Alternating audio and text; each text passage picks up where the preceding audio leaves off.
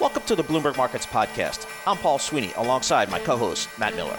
Every business day, we bring you interviews from CEOs, market pros, and Bloomberg experts, along with essential market-moving news. Find the Bloomberg Markets Podcast on Apple Podcasts or wherever you listen to podcasts and at Bloomberg.com/podcast.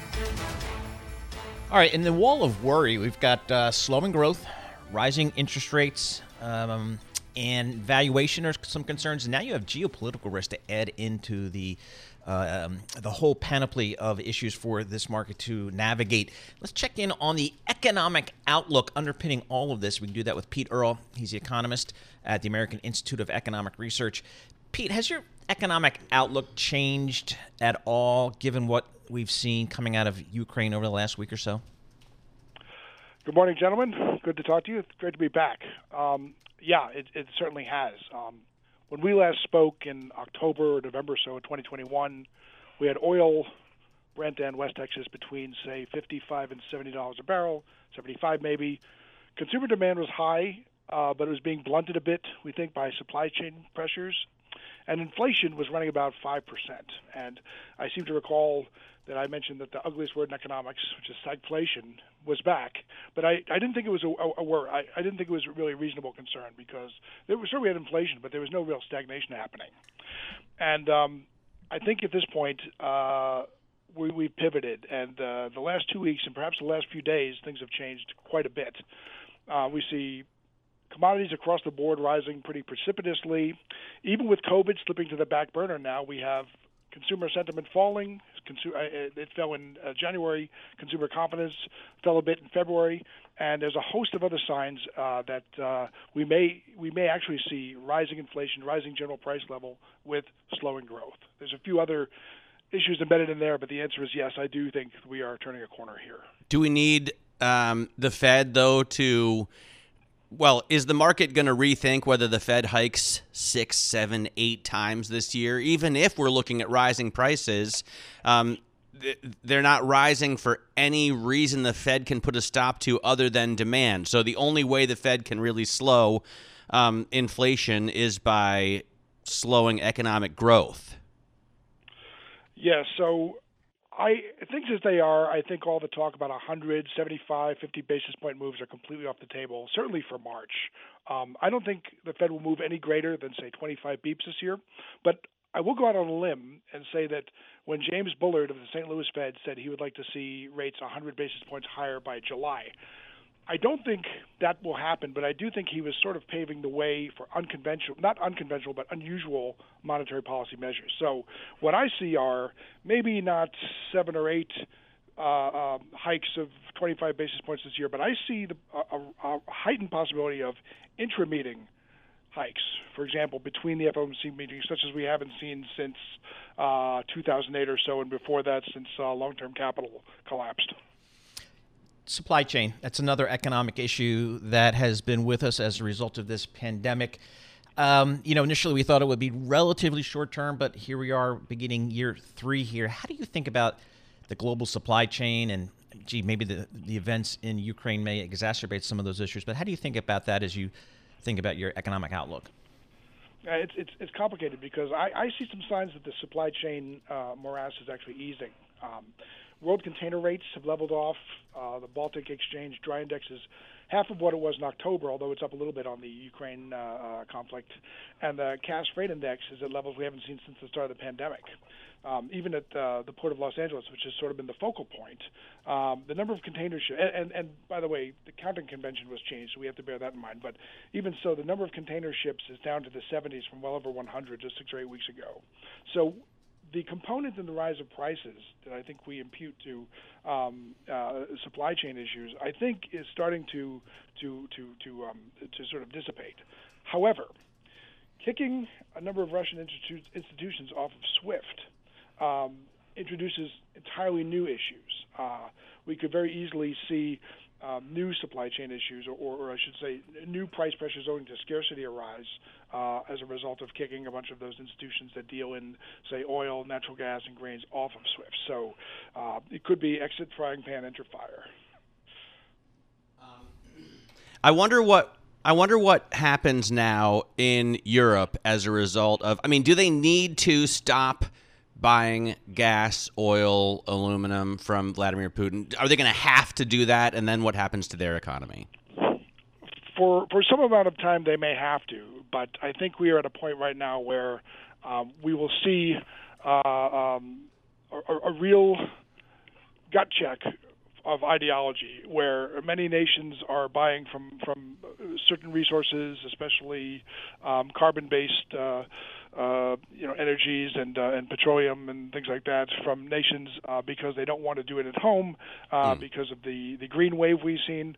But I think this incident, especially if it drives prices sizably higher, but we're still only looking at $95 oil. If we get prices $110, $120 per barrel, that sort of thing in the next few months, we may see a real reconsideration of the ideologies which led many nations to pursue more costly and in some cases less tested green energy at the cost of ignoring or avoiding. Okay. Hey, Pete, thanks so much for joining us, taking the time. We appreciate it. Pete Earle, economist at the American Institute of Economic Research, giving us his outlook. Take a look at Bitcoin, up 10% trading today, 41,200, up 10.1%, so a huge move there for Bitcoin. I'll call that out for Tom Keene. All right, let's talk commodities, guys. I have my GLCO screen up, global commodity screen on the Bloomberg terminal. All of energy, higher. Metals, higher. Most of the big ags, higher. Wheat, soybeans, cotton, higher. So commodities definitely moving higher. We want to get a sense of kind of what's moving in this market. So we turn to Everett Millman, Chief Market Analyst at Gainesville Coins. Everett, what's your call across commodities here at a time when we have rising geopolitical tensions in Eastern Europe? Right. Well, it appears that gold has certainly held up its bona fides as a safe haven asset. It has certainly rallied amid all this conflict, but also the economic sanctions that the West is imposing on Russia will almost certainly drive up the prices for many of these other major commodities. Even though the Russian economy makes up less than 2% of global GDP, they are one of the largest exporters of a lot of these really important commodities like nickel, aluminum, cobalt, as you mentioned, obviously the key energy commodities like oil and natural gas. The fact that energy is rising is just going to make it more expensive to get all of those resources out of the ground. And even agricultural commodities. Russia exports more than 10% of the world's fertilizer. They're a major exporter of grains like wheat and barley. So everything in the commodity space is really connected to this, and we should expect to see higher prices going forward. So what's the margin, or what are we really waiting for a reversal of this? Is this purely on geopolitical tensions? Because these prices, these commodities, they were rising before the Russian invasion, before the onset of the geopolitical risk. What are we watching for a reversal of some of the action? Do we have to wait for demand destruction? I think so. I mean, that's an excellent point that prices were already rising. We were already dealing with elevated inflation. I think the real reversal possibility would be a de-escalation of this proposal to ban Russia from the SWIFT system. I think that is a very potent sanction, and really the direction of how long this goes on, all the disruptions in markets, I think will be based mainly on that if the West continues to be that aggressive with sanctions. All right, given this environment, given this backdrop here, Everett, what are the 2 or 3 most common calls you're having with your clients? What are you telling them? Where are you telling them to be exposed here? Well, obviously, gold, it's always a safe place during uncertain times like this, especially given that the Russian ruble has been tumbling, so that may force the Russian central bank to liquidate some of its gold, its large stockpile of gold, in order to support its foreign exchange value. I'm also looking at platinum and palladium. Russia is far and away the world's #1 exporter of palladium. And on an annual basis, it's somewhere between 20% and 40% of the global supply. So if there is more difficulty in getting palladium out of Russia, and it being one of the only sources, that is certainly an area that investors are going to want to be exposed to, because really the path of least resistance is for palladium prices to continue to climb due to that supply shortfall we could see.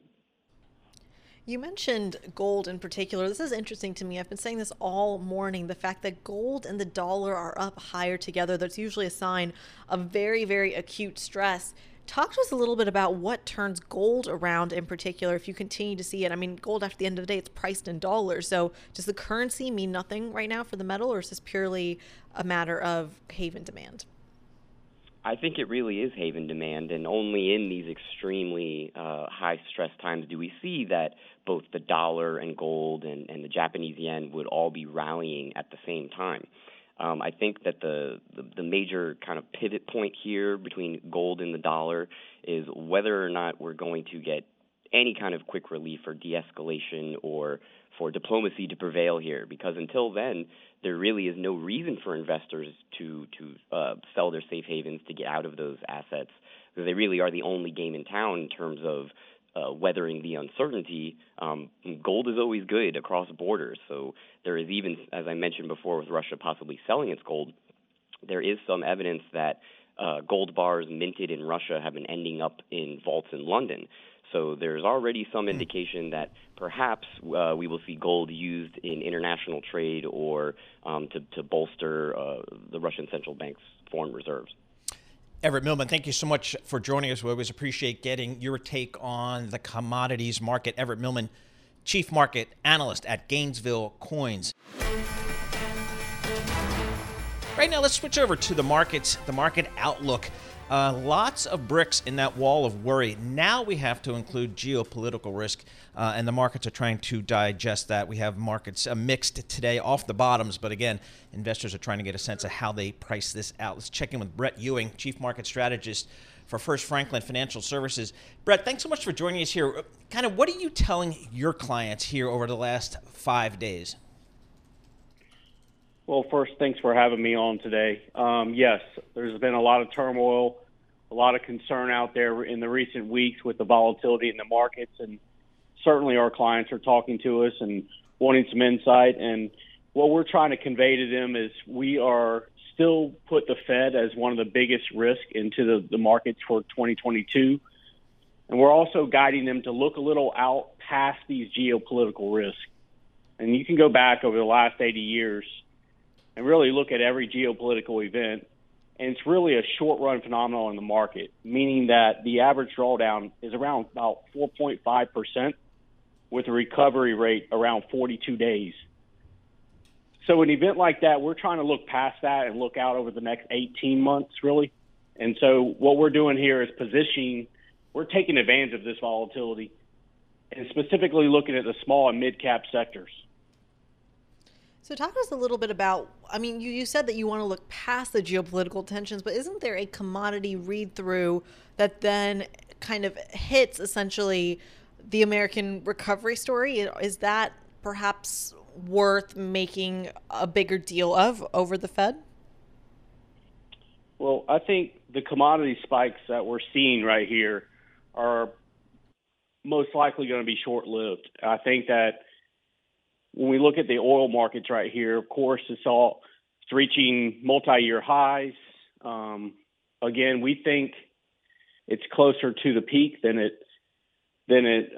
most people realize. As a matter of fact, last week we actually sold a lot of our oil stocks into the strength, and we just feel there's, on a relative basis, there's a lot better asset classes that have just been decimated, whether it's growth tech or other small and mid-cap stocks out there. So we feel there's better places to park that capital going forward. All right, let's talk about tech, because a lot of folks have, over the last 12 months, as the rotation trade has worked so well, they've been kind of rotating out of some of those big tech names. Now you get some folks saying, hey, I like tech, just I need the tech that actually makes money, as opposed to some of the more high-flying revenue growth stories. How do you think about tech and allocating capital there? Yeah, absolutely. I mean, look, 2022 is going to be a stock picker's year. There's a lot of great technology companies that have, it's the baby with the bathwater syndrome here, just been thrown out and decimated here in the short run. But we're taking advantage of that. I think there's a lot of great opportunities within tech. There's a lot of tech companies out there that have wonderful moats around their business model. And those are the areas that I would be advising people to take advantage of.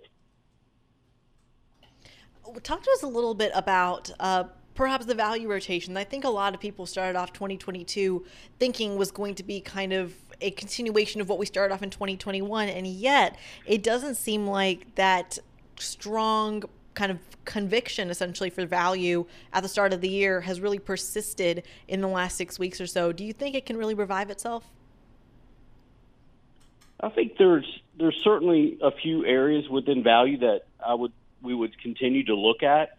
I do think that the areas that I feel have a lot of upside is more of an asset class story within the small and mid cap stocks. The valuation on those asset classes is the spread between large cap and small and mid cap right here is the widest dating back 20 years. Okay. You have to go back to 2001. Typically, the small and mid cap areas of the market are their 4P is well above the large cap. Right. And right now, it's quite the opposite. All right, Brett, thanks so much for joining us. We appreciate your time. Brett Ewing, Chief Market Strategist for First Franklin Financial Services.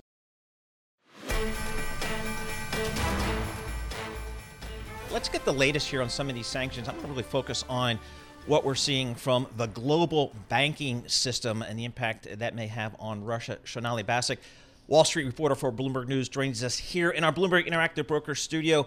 And Shonali, can you help me here? Just tell me what SWIFT is and why it's important. Yeah, well, it is a cooperative that serves as a global messaging system to the global financial system. So that's more than 11,000 entities across more than 200 countries, and it's governed by the G10 banks and incorporated in Belgium. So when the globe comes together and say they want to ban Russia from SWIFT, what you really saw at the end of the day is the U.S. announced moves and other countries announced moves to really cut off a number of Russian banks and entities from that payment system. Here's the thing, Paul. There's a lot of questions around what the ultimate impact of this will be. The reason that a lot of countries were opposing this, Germany in particular was uncertain of doing this at the beginning, is because if you cut off payments, then all of a sudden do you start to make it very difficult to make transfers among energy companies and counterparts, for example. Will it have an impact that has a backlash on the energy trade between Russia and Germany? And really, what is the ultimate economic impact on the countries that are pushing the ban themselves? So let me just dumb this down for me because I really need it. My understanding of this system is kind of like, I guess the only way I can describe it is back in high school, when I worked for the high school newspaper, we had a rule that when you send an email, you have to send a got it email back. The idea that you have confirmation, right? And that's the way I think about the system, right? It's a payment confirmation system that essentially, if you don't get that confirmation, that payment isn't necessarily being delivered in a kind of trustworthy way. Am I getting that right? Well, here's the thing. Ultimately, it doesn't control the payments. You're right. It only oversees the messaging. And by the way, it's not really allowed to go into the messaging. Right. But any bank and any entity that's involved in the system, being able to store those messages and track those messages helps those banks comply with sanctions rules, which is why SWIFT is important even in an era of sanctions. One of the things that people worry about, and remember, since 2014, Russia and China did try to create alternatives. It didn't really take off to such a massive degree, but can Russia and China create bigger alternatives to SWIFT? That was one concern. But the reality is this is the central way to communicate across banks across the world. So even if they left this and an alternate system is being made, then how do you transact with the normal global financial system as you know it? Right.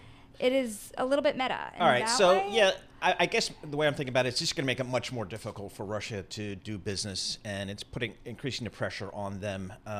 Another angle I wanted to get your sense from is like the J.P. Morgans of the world, the Bank of America, these big global, the cities, these big global institutions.